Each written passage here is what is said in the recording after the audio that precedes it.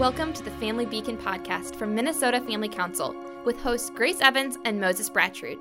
Stay informed on the top stories on life, family, and religious freedom. Get the facts, stand for truth. Hello and welcome to the Family Beacon podcast from Minnesota Family Council. I'm your host, Moses Brattrud, with Grace Evans.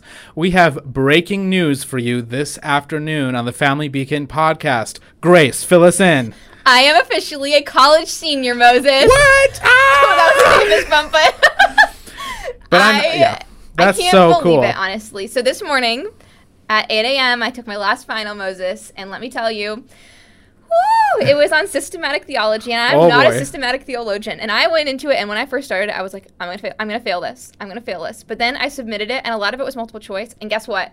I got all of the multiple choice questions right. You got your grade back already? Well, I got all the multiple choice questions. There's a few essay questions, but I always do final essay questions, so I might have aced that final. Wow! And I am not a systematic theologian. Nice. Thanks. Okay, fist bump again for that. So that's so the exciting. breaking news. Yeah. I can now officially be full-time. I'm so pumped. Yes, Grace will be full-time with Minnesota Family Council, which means more great content from us. Mm-hmm. I should also say congratulations to our other, all of our graduating seniors and other kids who are just done with another year of school, especially our videographer, Jack Bittner, who has finished all his in-person classes at the University of Northwestern. Just one more class to go before graduation online. So we're really proud of you, Jack, as well, and grateful for your work. I have let my hair down, as Moses said. He walked in today and he was like, Grace, you let your hair down. And I was like, does it look bad? She didn't know what the phrase meant. And he was like, no, you've chilled out a little bit. And I was like, yeah, well, I was dying for like 3 weeks. This sounds like I'm like so ultra critical of you most of the time, which is not true. I'm a little bit critical, I feel like I'm more critical of you. I feel like that as well, and I'm sure that's going to shock our audience. Anyways, that's the breaking news for you guys. Okay. However, we also have some actual news to talk about today, right, Moses? So Moses is great at following elections. It's one of his hobbies, and he's also just really great at it, and that's good because it's part of his job. But recently, the GOP convention, the 22 GOP convention was held, right, Moses? And I know that you tracked it pretty closely. Can you tell us when it was held and where it was held? Absolutely. So this is a big deal. It's kind of like the kickoff event for the political year. Mm-hmm. Obviously, we have the midterm election coming up this fall. So the question facing the GOP delegates when they met in Rochester this past weekend is which candidates, specifically for statewide office, are going to receive the endorsement of the party. That's governor, the Secretary of State, Attorney General, and State Auditor. The convention does other things, but those were the main things. So let me just so then there ended up being 9 different ballots, but they eventually did decide on a candidate. So that's pretty cool. Wow. Yeah, I saw that there were a lot of ballots, like a lot of different rounds. How exactly does that work? Yeah, well, there were 9 rounds because essentially this is for the gubernatorial race. Mm-hmm. For state auditor, there was one candidate, and he was just endorsed right away.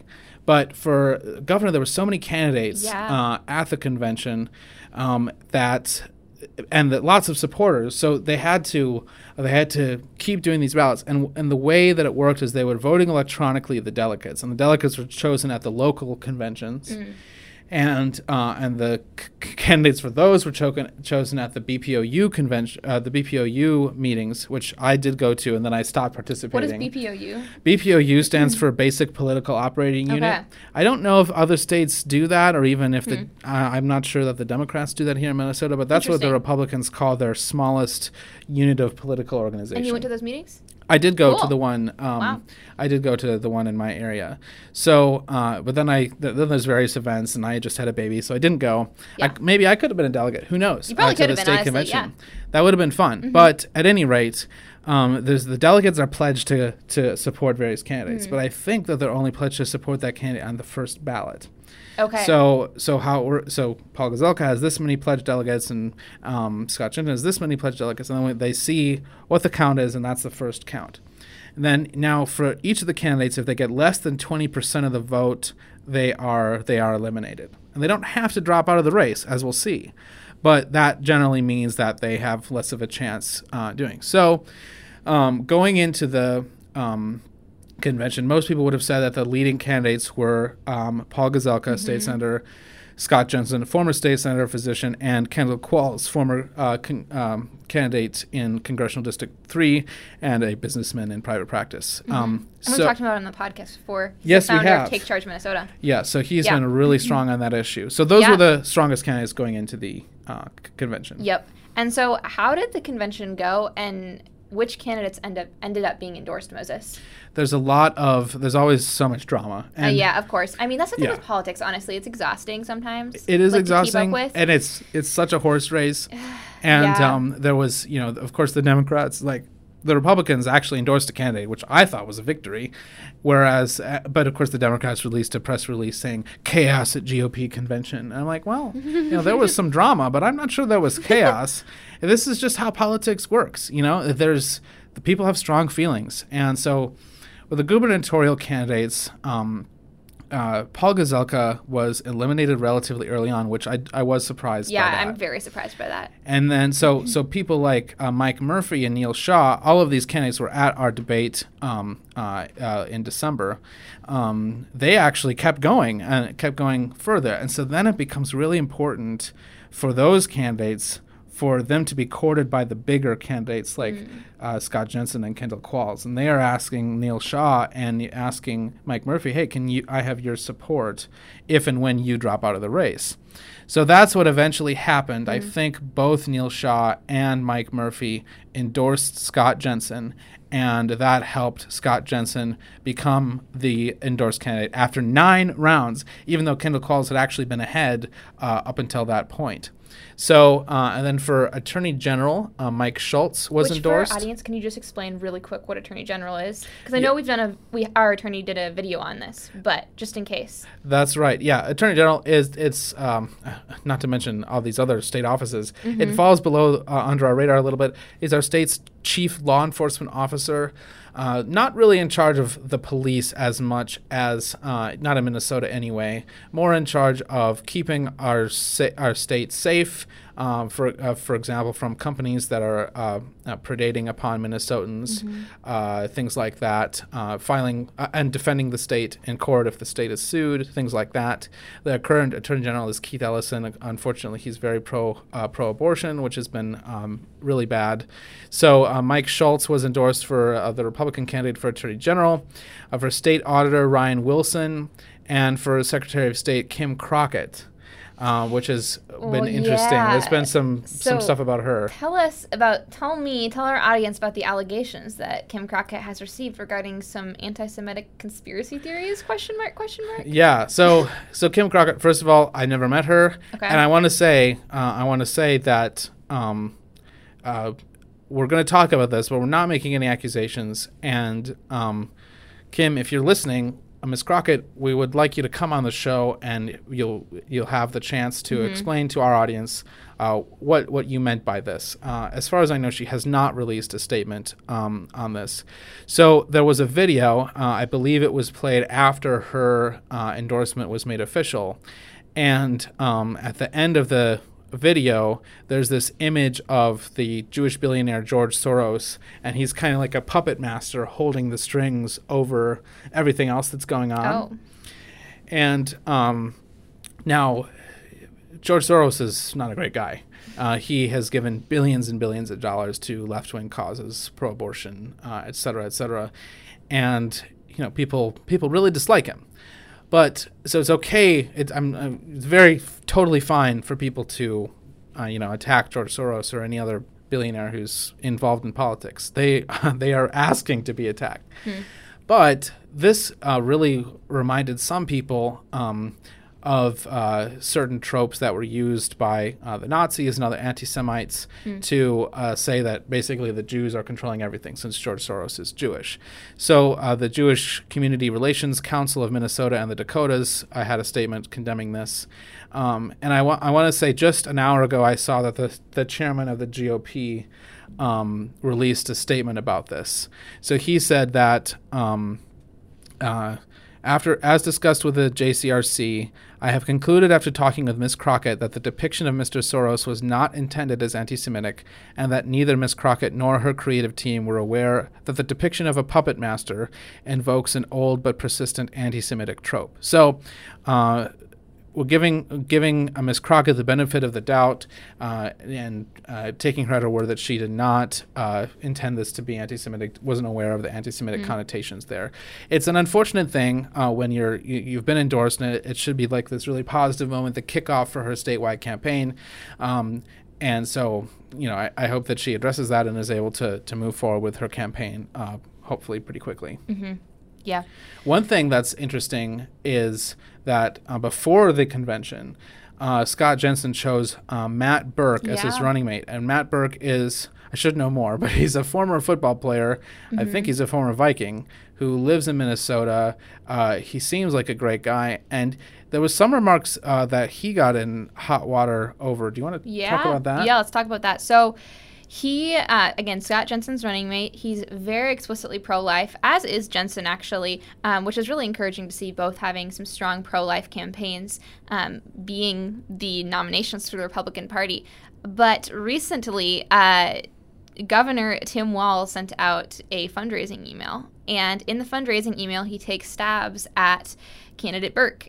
He said, this is an email that he sent out. We'll have a screenshot on the screen right here. Breaking, in a newly uncovered video clip, Republican-endorsed candidate for Minnesota Governor Scott Jensen's running mate, Matt Birk, is seen making deeply insensitive comments about rape victims. Speaking at an anti-abortion event in 2020, Birk says, abortion is not going to heal a rape victim. It will only make things worse. Which is just true. Is true. And then Walz's fundraising email goes on to say, team, with the Supreme Court poised to overturn Roe v. Wade this summer, which it is, it has never been more important to re-elect Governor Walz and Lieutenant Governor Flanagan so that they continue holding the line on abortion rights in Minnesota. And then they do their plea for money.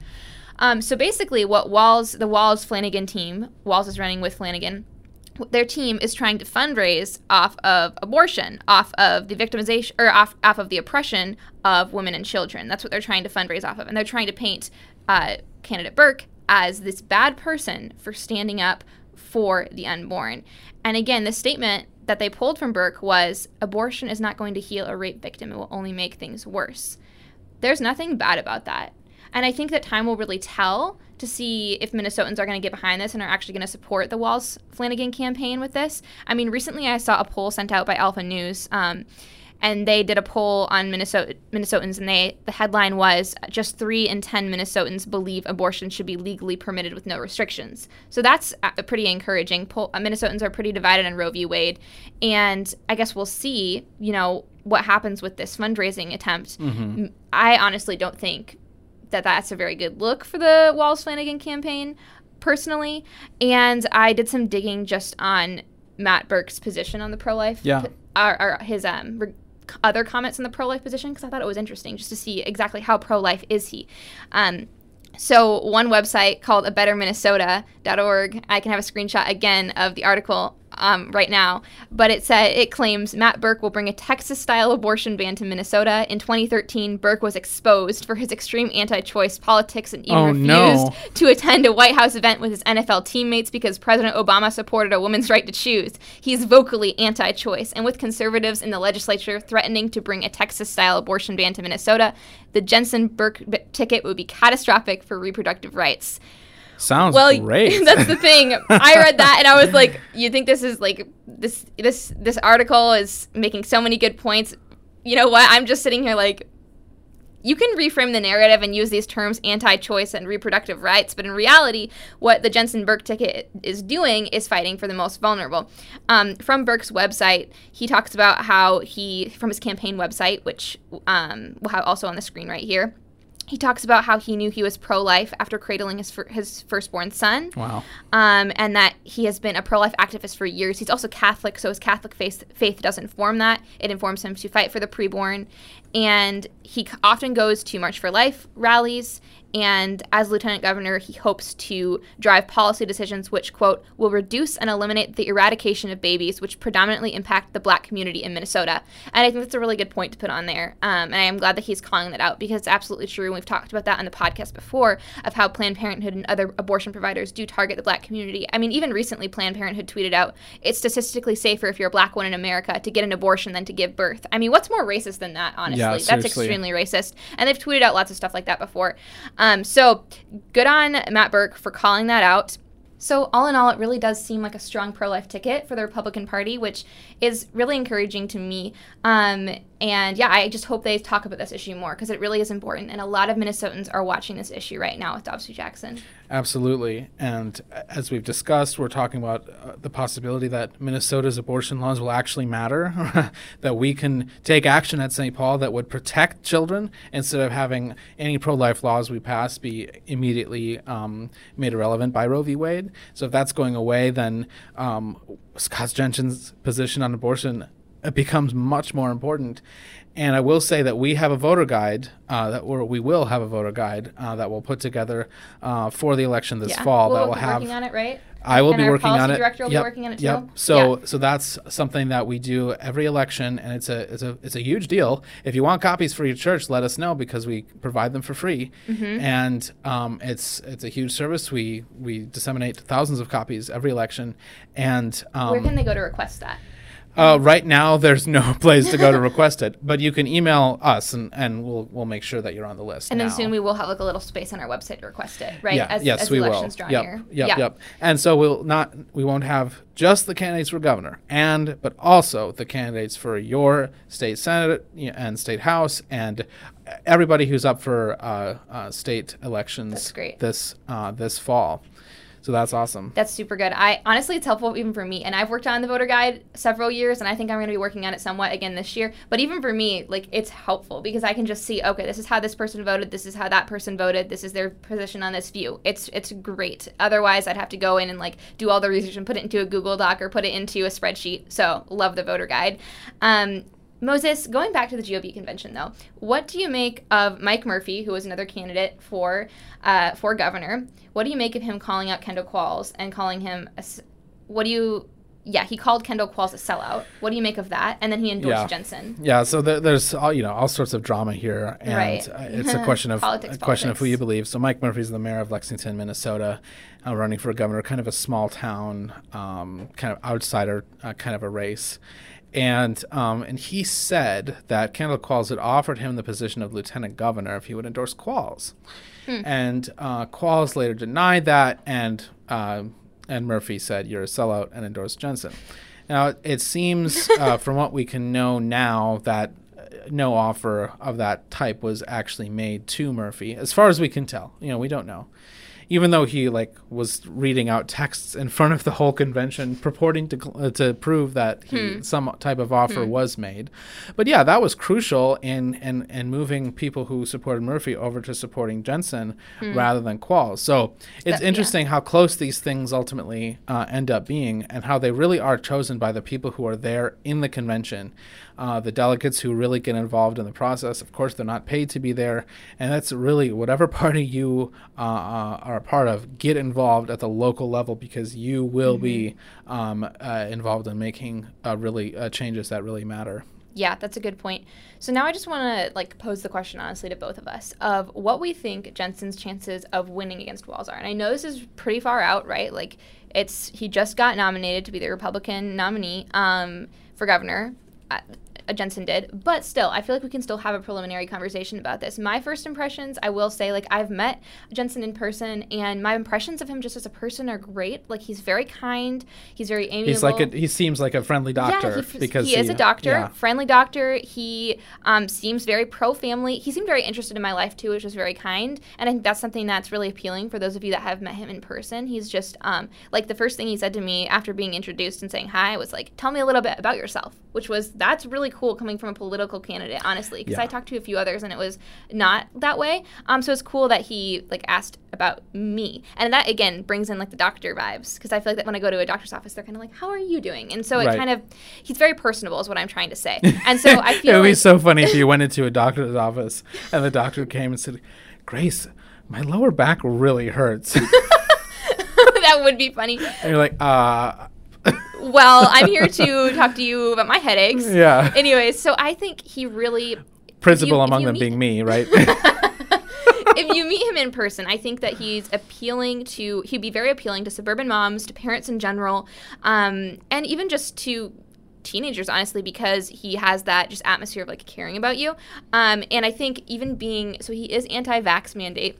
And I think even being anti-vax mandate does resonate with a lot of parents in Minnesota, because they don't want that mandated for their kids. They want it to be an option, but they don't want it to be required. Mm-hmm. And so I think those are some things he has going for him. I think the fact that he is outspokenly pro-life, and that's part of his campaign platform, actually won't go back to bite him. I think it'll actually boost him. I think it's good that he's showing his true colors, so to speak, because he's going to get that pro-life vote, whereas if he hid that down, I think people might be a little bit more confused. So I think those are some things that are good about him. And he doesn't come across as, like, Trumpian, if that makes sense. Like, he doesn't come across as, like, that brash, tweets out angrily. He seems like kind, pro-family, just... what's the word? Personable. Again, personable. Personable. That's a good word. I think one thing that's interesting is I think that if you ask people nationally, he's probably more famous than Tim Walz, because Tim Walz is the governor of Minnesota, which is, cool. And Minnesota is one of the 50 states. But Scott Jensen really became prominent during the COVID-19 pandemic as a doctor who was really skeptical of the mainstream processes. He's skeptical of the vaccines themselves, and certainly against mandates. And that, whatever your positions on that is, obviously there are a lot of people who feel that way and were really... and he had these videos where he was just explaining in the personable way that you alluded to, is explaining his positions, and his videos are getting millions of views. Yeah. He's got hundreds and hundreds of thousands of likes, followers on Facebook and so forth. So if you look at nationally, he's much more well-known than Tim Walz. That's a really good point. But the latest polling shows that although he is of the Republican candidates, this is a poll taken before the convention, he was the closest to Walz in the polls. I think he was still about 6 points behind. If the election were held today, type of thing, I think it was something like 53-47 or 53-46 in terms of for Walz, and that's for a Republican in Minnesota. That's pretty good.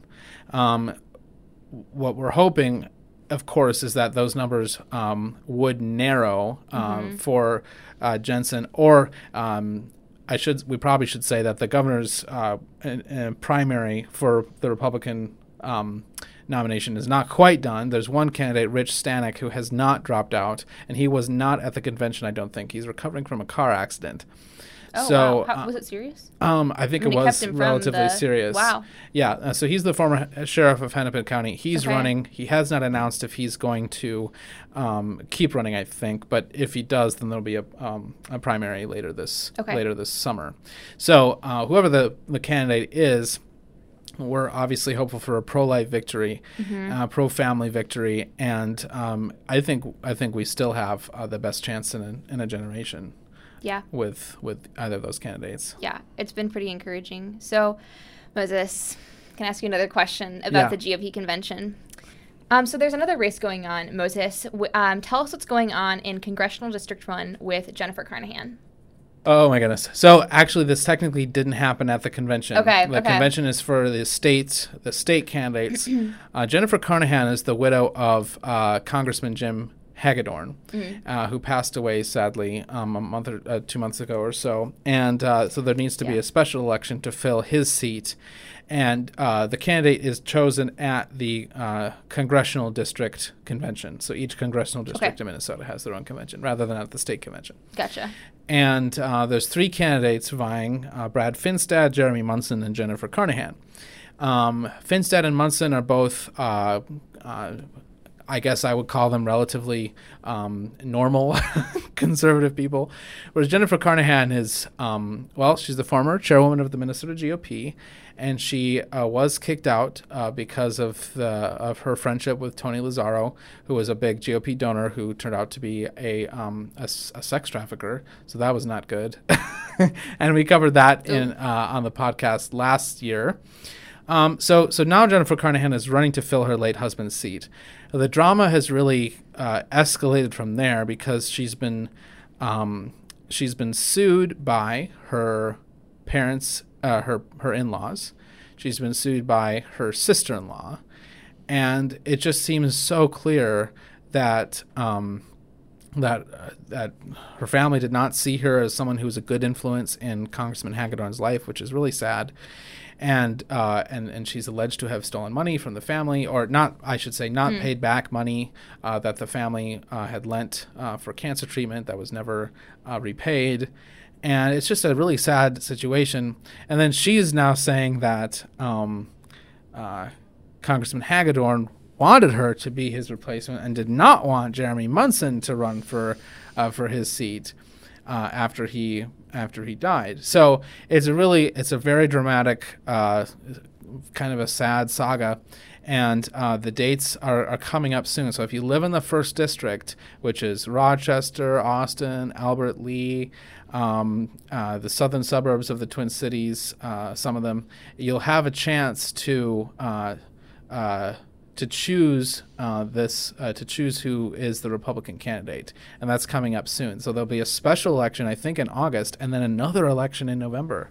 So it's going to be crazy because of the untimely death of Congressman Hagedorn. Mm-hmm. So just an absolutely crazy story, really, and we'll keep you informed. Mm-hmm. So, Grace, as we come to the end of our podcast, I want to restart a feature that we had on the podcast a while ago. And I just want to say to our audience, it was my idea to restart it, but Moses is acting like it was his idea to restart it right now. That's true. I miss doing it too. As soon as Grace suggested it, I was like, I need to claim that this was my idea. So that happens all the time. Just using. Yeah, but Moses, what are you reading? Oh, okay. You're going to put it on me first. Okay. Well, I'll tell you. I'm reading 2 different books right now. Okay. My wife and I are reading Tess of the D'Urbervilles by Thomas Hardy, which is a novel from the 1800s, a Victorian novel. And it's a really well-known story. It's very sad. It's incredibly well written so far. We're not too far in. Okay. And then my audiobook right now is called Phineas Redux by Anthony Trollope, which is another Victorian novel, and it's about politics. It's a novel about politics in Victorian Britain. And the book I just finished was called State of Emergency, and it was a nonfiction book about British politics. A politician, if I ever did see one, if he ever runs for office, we have seen the roots taking place. Yeah, well, I don't know. I think I would be more at home in the British system because as a historian, that's what I've studied. And yeah. Anyway, so that's what I'm reading. That's a lot of books. Really enjoyable. Yeah. What about you? I have to say, Moses, I really like stalking you on Goodreads because you're always reading cool things and they're always unique. For me, okay, so I just got through finals. So what I was reading was I was rereading stuff for finals. So I read Basil the Great's On the Holy Spirit. Have you read that? I feel like you probably read it. Oh, it's really good. Wow. It was like on the person of the Holy Spirit and how the Holy Spirit illumines. Did McLaughlin assign that? No, he did not. Okay. But shout out to James McLaughlin if he ever listens to this. One of my favorite profs. This was my doctrine professor.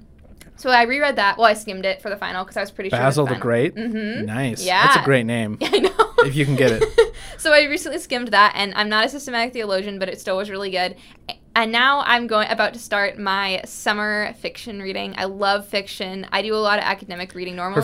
Her favorite book is The Notebook by Nicholas Sparks, followed closely by A Walk to Remember. Well, that's not true.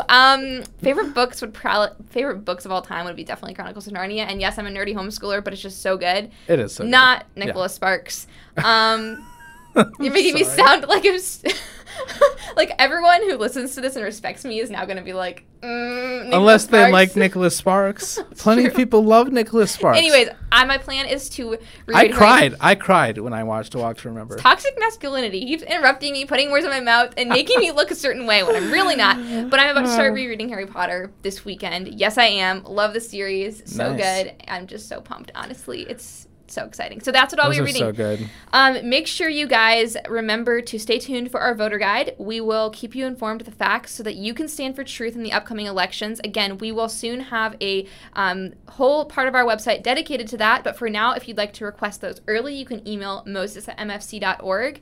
Otherwise, thank you so much for tuning into the Family Beacon podcast. I'm Grace Evans. This is Moses Bratchard, and we will see you next week. Thanks for listening to or watching this episode of the Family Beacon podcast from Minnesota Family Council. Subscribe wherever you listen to podcasts so you're up to date on life, family, and religious freedom. You can follow us on Instagram at MN Family Council and subscribe to us on YouTube to watch our content. Get the facts, stand for truth.